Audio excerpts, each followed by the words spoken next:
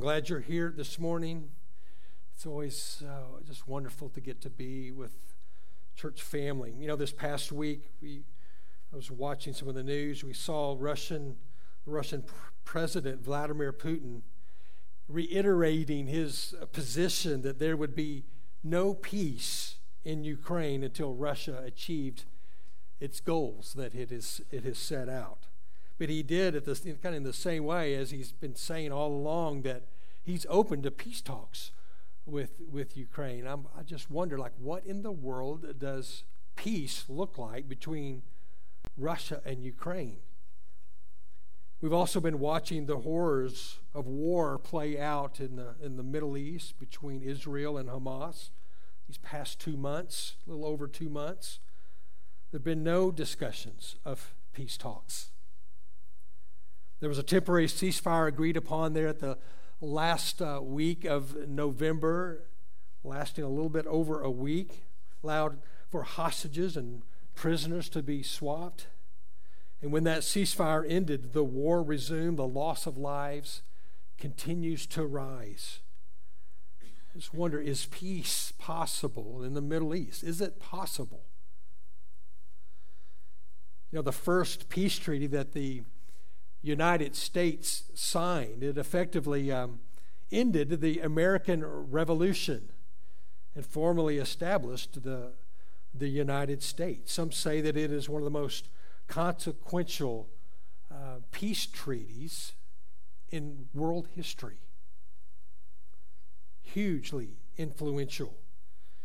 Yet the Bible speaks of a peace that's not like a peace treaty, not like a ceasefire, the ending of wars. It's much bigger than that. It goes beyond all of those things. It's a peace that the world has never experienced since the Garden of Eden. In fact, it could be described as Eden's restoration. It will be an unfathomable peace. And our passage today is going to show us the wonders of God's love once again in establishing this unfathomable peace through the gift of His Son, Jesus Christ. All this month we've been looking at passages in the prophetic book of Isaiah. We're going to do it all the 5 Sundays of this month, looking at the prophet as he spoke about the coming of one who would make things all right, who would bring peace. The first Sunday we saw His miraculous arrival, Jesus. A virgin would conceive and bear a son. That child would be from the Holy Spirit and also from the womb of a virgin woman. Fully God and at the same time fully man. And we needed both for salvation to have its way. Last Sunday we saw His amazing name. He would be called Wonderful Counselor, Mighty God, Everlasting Father, and the Prince of Peace. This amazing name revealed in Jesus, the one who is the giver of divine wisdom, of divine power, of divine care, and a divine restoration between us and God. This morning we turn again to these wonders of God's love expressed in the birth of a child who this week comes from royal lineage. He will be a king just like the carols proclaim. Like the one we sing, joy to the world, the Lord is come. Let earth receive her King. So if you would turn with me to the book of Isaiah. If you open up again right in the middle and go right, you'll find it right there. Isaiah chapter 11. If you've got one of those black Bibles, you can find it on page 575. Isaiah chapter 11. I want us to look at the first 9 verses of this chapter. Isaiah chapter 11, verses 1 through 9. Follow along as we read. There shall come forth a shoot from the stump of Jesse, and a branch from his roots shall bear fruit.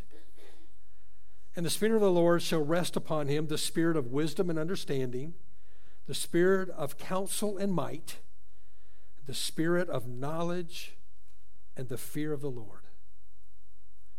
And his delight shall be in the fear of the Lord. He shall not judge by what his eyes see, or decide disputes by what his ears hear, but with righteousness he will judge the poor and decide with equity for the meek of the earth. And he will strike the earth with the rod of his mouth, and with the breath of his lips he shall kill the wicked. Righteousness shall be the belt of his waist, and faithfulness the belt of his loins. Verse 6, the wolf shall dwell with the lamb, and the leopard shall lie down with the young goat, and the calf and the lion and the fatted calf together, and a little child shall lead them. The cow and the bear shall graze, their young shall lie down together, and the lion shall eat straw like the ox. The nursing child shall play over the hole of the cobra,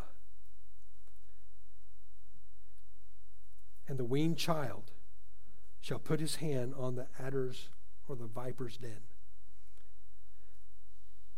Then they shall not hurt or destroy in all my holy mountain, for the earth shall be full of the knowledge of the Lord as the waters cover the sea. All right, there's a lot here. And I want to highlight just three things that I believe this passage brings to bear upon King Jesus. King Jesus. First, I want us to look at who the king is. Who is this king that this passage is speaking of? Now, Isaiah, the author, the prophet of this book, he lived in Jerusalem and prophesied during the reign of four different kings in Judah. He was likely martyred by a fifth king named Manasseh, a very wicked king, and tradition has it, and you can read about it in Hebrews, is that he was likely sawn in two, martyred for his testimony. The people of Judah had turned away from God. They were offering meaningless sacrifices, meaningless worship there in the temple. They had turned aside God's word and just made a mockery of it. Injustice became rampant throughout the nation, and as a result, God was now bringing his judgment upon the people of Israel through the means of the Assyrians. These Assyrians would come and conquer Israel. They would come and cut them down like trees, just shear them down, leaving just little trunks down to trees. Amen. But our passage gives us hope. It's this hope-filled sign of mercy and great love here in chapter 11. Our passage says that there would come from this a shoot from this stump of Jesse. There was a tree out in our just out in our, I don't know what you call it. As you go out, you have that beautiful rock, and there was a little tree planted there, and I think the freeze got it. But if you go out there, shoots have come up out of that little whatever was left. You can see it out there. And in the same way, you have this, even though the tree was cut down, out of this stump comes a shoot, hope. I want to just pause here just a minute and remind you that the hope of God's mercy and love is just as real today as it was promised back in Isaiah's day. Amen. It's the same hope, the same hope. Friends, no matter how far you've turned from God, no matter how deep you think your sin is, God's mercy and love reaches farther and goes deeper. Isaiah was prophesying that one would come bringing forgiveness and restoration. Friends, that forgiveness and restoration is available to you and me today. Always. Always. Well, so, who is Jesse? I knew a song called, well, I don't even know what the song's called, but it's about Jesse's girl. I mean, that's the only, but it is not that Jesse. I don't know a lot of Jessies. But who in the world is Jesse? We don't know a lot about him. But you can go to the first chapter of Matthew and then the first book of the New Testament, and you'll find Jesse's name there. Matthew takes us back to Abraham, who bore a son named Isaac, who had a son named Jacob. And then there are more sons. Jacob would bear a son, Judah, and then Perez, and Hezron, and Ram, and Aminadab, and Nantron, and Salmon, Boaz, and Obed. And Obed would bear a son and name him Jesse. So from Abraham, whom God made promises to build and or to make a great nation, from Abraham comes Jesse. Jesse would be the father of David, the king of Israel. And 28 more generations, as you read down through Matthew, you'll come to Mary and Joseph, who bore a son and named him Jesus. So Jesse has a son who has a son who has a son, all the way down to Jesus. Jesus is from the lineage of Jesse, from the lineage of Abraham, from the lineage of King David. He has royal lineage. And I think it's interesting that our passage doesn't say that a shoot would come up from King David. It says it comes from Jesse. Why go back to Jesse? Well, I believe this points to the kind of king that Jesus would be. You see, Jesus' royalty would not be the typical earthly royalty filled with pomp and grandeur. Rather, Jesus' royalty would be one of humility and obscurity. It points to the birth of a king in the humble town of Bethlehem. Now, who even went to Bethlehem in those days? The humble town of Bethlehem. And not only that, but King Jesus would be born in a manger and placed in a feeding trough, because they couldn't even get a place in an inn. There was no room. The people would not be his servants. No, Jesus would come to serve his people and to give up his life to open the doors of heaven for all who would believe and trust in him as their king. That's the kind of king that Jesus would be, a humble king. Not one sitting on an earthly throne with a crown. No, Jesus would wear a crown of thorns. See, the people needed more than a monarchy. They needed more than a land or a temple or a throne. There are those still waiting for that. They've missed the king. What they need, what you and I need, is God in the flesh. A child born in a manger. Jesus would come not to conquer enemy nations, but rather to conquer our greatest enemies, sin and death. And by his death and resurrection, he would crush the head of our greatest enemy, that serpent, and take his place on a throne not made with human hands. This is King Jesus, and from him would come the branch, the fruit of eternal life. Who is this king? Verse 2 says that he is one in whom the Spirit of the Lord rests. The Holy Spirit of God rests upon Jesus. Fully man, fully divine. Once again, we see it here in the passage. He will have divine wisdom and understanding. He will lead with divine insight and power, our passage says. Very similar to the names that we looked at last week. He is the wonderful counselor, divine wisdom and understanding. He is the mighty God, divine insight and power. Our King will have the spirit of knowledge and the fear of the Lord. He is the King that is like none other. He is more than any earthly king. He is the heavenly king, the King of kings and Lord of lords. Friends, is he your king? Is this Jesus your king?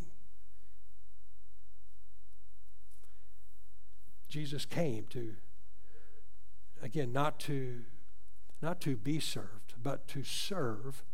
And the scripture says to give his life as a ransom for many. Jesus came, he lived that perfect life. He went to a cross and bore the sin of the world. And for all who turn and trust in him, not this Jesus that died on a cross, but one who was later placed in a tomb and rose from the dead victorious over sin and death. And for anyone who would turn from sin and bow to that King, he gives the gift of eternal life. He gives everything that we sing about, everything that we do. He gives us everything that we see in Christmas. He is the light of the world. He rescues us from the darkness of our sin and brings us into his marvelous light. Is he your king? Friend, he can be. He can be today. Come to the King. Bow before him. Give him your life. And he will give you the greatest gift, the greatest undeserved gift, the gift of restored relationship with God. Joy, peace, unfathomable peace. Our passage not only shows us who the King is, but also shows us how the King reigns. How the King reigns. Verse 3 tells us that Jesus' reign as King will float out of fear and reverent awe of God. Bethany baked some cookies yesterday. They're these cheesecake gingerbread cookies. They're cooking, and the whole house was filled with the aroma. Can you anybody like salivating a little bit? It was just glorious. Then she brings one over there, and you're like, oh man, it's so good. That smell, and the word here is very much like that. It's Jesus. Jesus. He's consumed with the sweet aroma of honoring God. He wants to please God. He wants to revere God. He would come at the will of God to do the will of God. What a king, what a savior. Verse 4 shows us that Jesus' reign would be concerned with the injustice done to the poor and the meek. He wouldn't look at the outward. He wouldn't look at what's just said. He looks at the inward heart. Jesus would minister to the vulnerable, to the poor, and to the lowly. In fact, Jesus came to bring righteousness. When I say righteousness, that means rightness, fairness, justice. Righteousness. He came to bring righteousness to the oppressed, to set things right. His word would bring truth to bear upon the wicked. He would bring his word to bear upon sin. His reign would be characterized and held together like a belt holds us together, holds my pants on. It holds everything together with pure righteousness and faithfulness. When conquered and decimated by the Assyrians, just imagine being reminded of these words from Isaiah and the hope that would be once again stirred in the hearts of the people of Israel. Under the Assyrians, they would become oppressed and poor and lowly. Then a faithful king would rise to set things right. But friends, we have to be, I think, cautious here. You read a passage like this, and we don't want to just read over it and not see ourselves right in the middle of it. Oh, those Israelites, they kind of deserved all that. They had turned from God. They deserved that. Well, Isaiah isn't just speaking about Israel's deliverance from Assyrian oppression. In fact, the Syrians would be conquered by the Babylonians, who would be conquered by the Persians, who would be conquered by the Greeks, who would be conquered by the Romans. All of these nations are just puppets in the hands of our God. But right there in the middle of all these empires, again, but there's one, King Jesus would reign, not like these conquerors, not like on a little temporary basis until the next larger nation comes in and oppresses. No, he would come to set the spiritually oppressed free. Amen. What we must see here is that every one of us are like those Israelite captives. We were spiritually oppressed. We are all poor. We are all needy. We are all destitute. We have no right, no access to come boldly into the kingdom of our King. We have no right to come in and bow before him without his permission. He is the great King. What do I even have to offer him? But that's why Jesus came. He came to meet me and to meet you in the middle of our spiritual oppression. As sinners, we need a Savior King. We don't have one of those get out of jail passes. You just don't have one. It's not your good works. It's not your good looks. We don't have anything to offer. But yet, that's exactly how we come to him. When we come to him in our poverty, in our brokenness, in our need, he receives us. He restores us. When we trust in his faithfulness and righteousness, what does he do? He lifts us out of our spiritual oppression and into the freedom of a kingdom where he reigns forever. That's the kind of kingdom. That's the kind of reign that Jesus is going to have. Freedom, spiritual freedom. But what does this kingdom look like? What does this king establish? We see it described beginning there in verse 6. Predator and prey are now living together harmoniously. The scripture says the wolf and the lamb, they're hanging out together. This is not you've seen those, what is it, National Geographic? You got that deer, he's running through the field, the lion or the leopard is coming, and you're like, what? I don't know about you, there's something about seeing those. It's like, and that lion goes and he takes down the prey. That ends. In this kingdom, prey and predator live together and they're friends. The young goat's taking a nap while lying its head on the leopard. The calf and the lion are taking a walk together, and they're being led by a little child. Even young children need not be protected from the venomous snakes. Don't worry, parents, we do not have any snakes in the back. But one day, we will have no need to worry about that. We were in Africa, and you see all these incredible animals, and we did get to see. I think we showed you some pictures of that lion up in that tree. Our guide drove us over there, but we were pretty close. I mean, you could see him up in the tree. Now we all stayed in the car. But on this day, in this kingdom, we would get out of the car and climb up that tree and give that lion a big old lion hug. Is that what you would call it? A bear hug? Give the lion a bear hug. Well, I guess so. Why not? And he would come down and you just play together. I mean, can you imagine?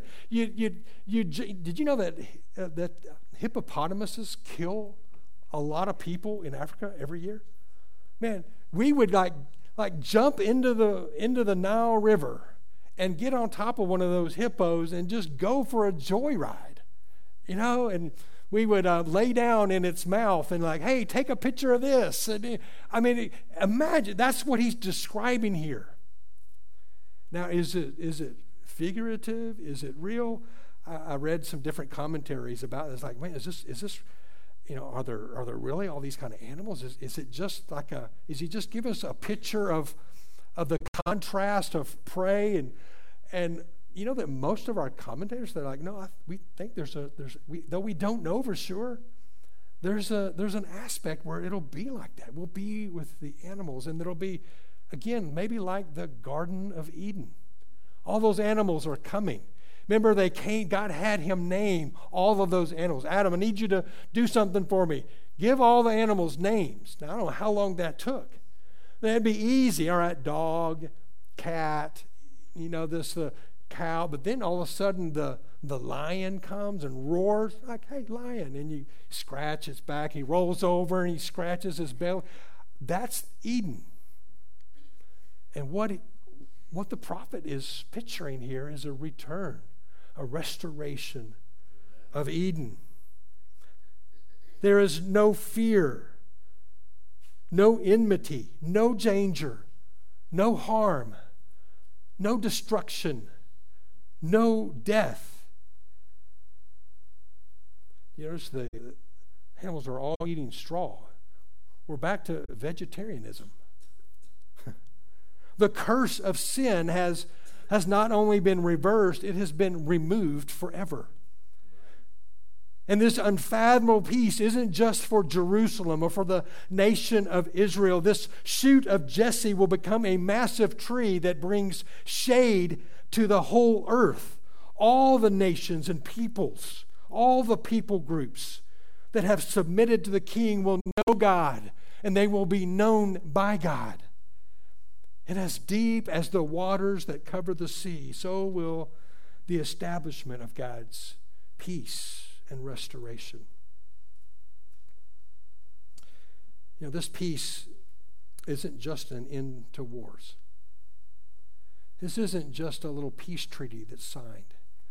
Maybe it is, but it has one party on it, and it's signed in the blood of Jesus. Jesus accomplished peace. And we are the beneficiaries. All who bow to this king are the beneficiaries of his kingdom. This is a supernatural peace, again, established by King Jesus, in which everything that's off in our world today will be made perfectly right. Friends, it truly is an unfathomable peace. Everything will be right. No more disease. No more struggles. No more medications. No more weirdness with relationships. No more politics. All the stuff is done with.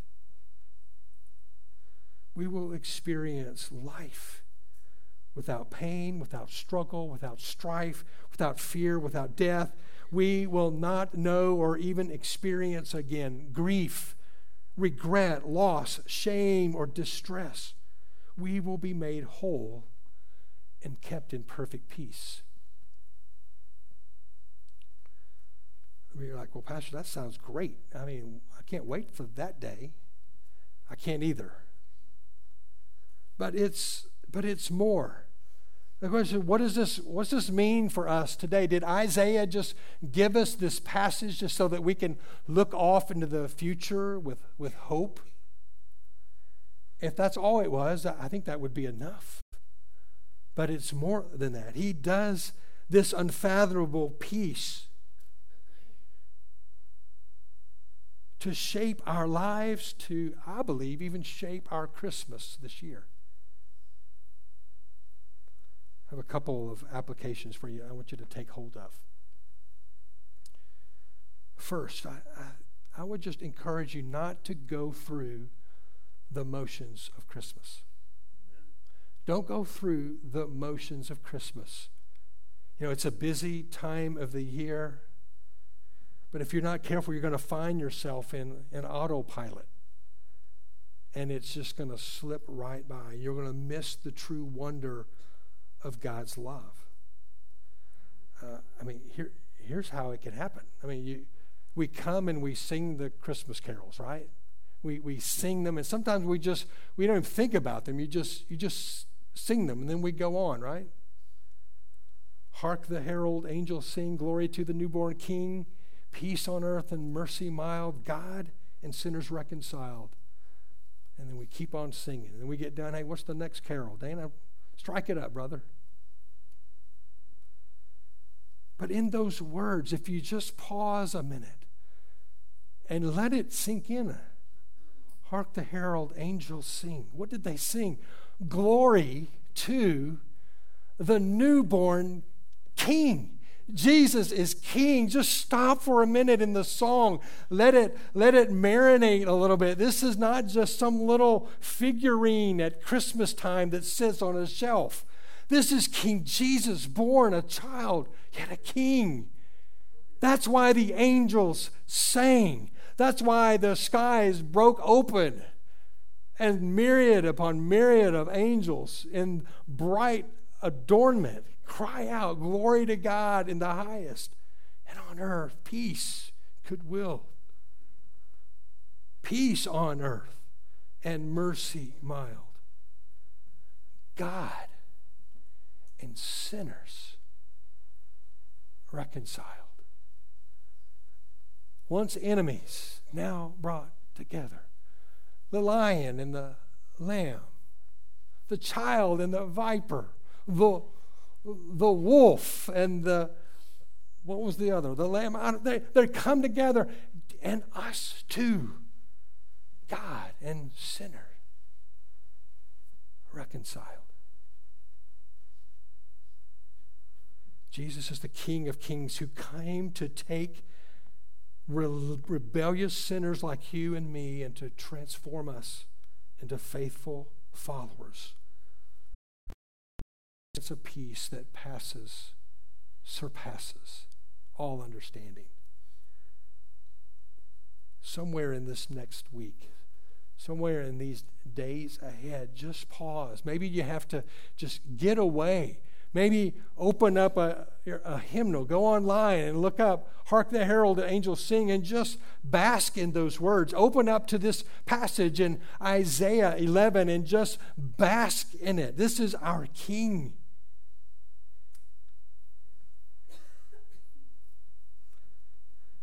So don't go through the motions. Guard it. Second, I want you to realize that his peace isn't just a future reality. It's for today. If you go over a couple chapters in Isaiah chapter 26, he writes these words in Isaiah 26, 3 and 4. You have it up there. You keep him in perfect peace, whose mind is stayed on you, focused and fixed on you, because he trusts in you. So trust in the Lord forever, for the Lord God is an everlasting rock. Keep your mind on him. Trust him in your struggle and your trial. Trust him in your loss. I know for some of you, this is your first Christmas, maybe without a loved one. I was thinking this week, a couple weeks ago, we lost my uncle, my mom's sister's husband. And so it just happened. And this will be their first Christmas without a husband and father and grandfather. They'll feel it, the loss. It's real. But this is where this passage, he will keep them. He will keep you and me in perfect peace, whose mind is stayed, whose mind is just wrapped up in who Jesus is, who is this King, and who God is. Trust him. Trust him. Trust in the Lord forever. because he is a rock. And one more thing. So don't just go through the motions. Realize that peace is for today and trust him. And lastly, worship him. Worship him. You know, after Isaiah describes the king in chapter 11, if you just go over to the next chapter, you'll see that it's written in prose. It's a little bit different. It's actually a song. This Isaiah breaks out, and he calls them to be filled with thanksgiving and testimony. He says, you will say in that day, I will give thanks to you, O Lord, for though you were angry with me, your anger turned away that you might comfort me. Oh, behold, God is my salvation. I will trust, I will not be afraid, for the Lord God is my strength and my song, and he has become my salvation. How beautiful is that? Coming off of, let me tell you about a king who's coming to rescue you from your oppression. Out of this stump is going to come a king, and he's going to reign, and he's going to, if you trust him, he'll bring you into this kingdom of everlasting peace. And then from that promise to just breaking out in this song, oh, God is my salvation. I will trust you. I will not be afraid, for you are my strength and song. You have become my salvation. And with joy, oh, God, you will draw water from the wells of salvation. We will say in that day, once again, give thanks to the Lord. Call upon his name. Make known his deeds among the nations. Proclaim that his name is exalted. What is our response to Christmas? What is our response to a child born a king? It is to bow and worship, to open our mouths and to sing. And did you catch that, the last verse there? Make known his deeds among the peoples. I mean, our kids sang about it.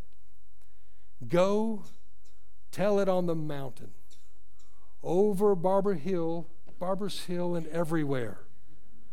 Go tell it on the mountain. What? That Jesus Christ. Oh, goodness. Jesus Christ is born. Let's go and tell.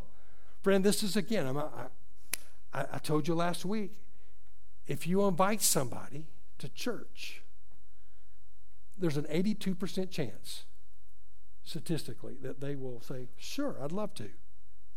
And I tell you what, so next Sunday morning, it's an abbreviated service. It's going to be family style. Everybody's in here.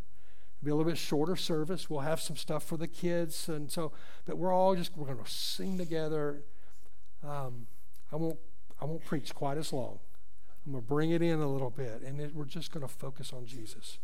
But then Sunday night, we're going to come and do exactly what this passage tells us to do. We're going to give thanks to, we're going to sing carols. I'm going to share a short devo. Why not go grab one of these packets? It says Christmas Eve candlelight service. We're going to do candles. Go and invite somebody. It's a beautiful time just to invite them. We're just going to meet Jesus together. As I close, I want to bring you to a passage out of Colossians chapter 3. Paul's writing to the Colossian believers, and he says, let the peace of Christ rule in your hearts, to which indeed you were called in one body, and be thankful. Be thankful. Oh, Father, thank you for the gift of your Son, the one who brings peace, an unfathomable peace, the one who will come and set everything right, the one who will come and restore Eden, the one who will come and who has already, for those of us who have bowed before this King, has brought us into right relationship with God through his faithfulness. Oh God, would the peace of Christ rule in our hearts, to which indeed we are called as one body, And oh, Father, help us to be thankful. In Jesus' name.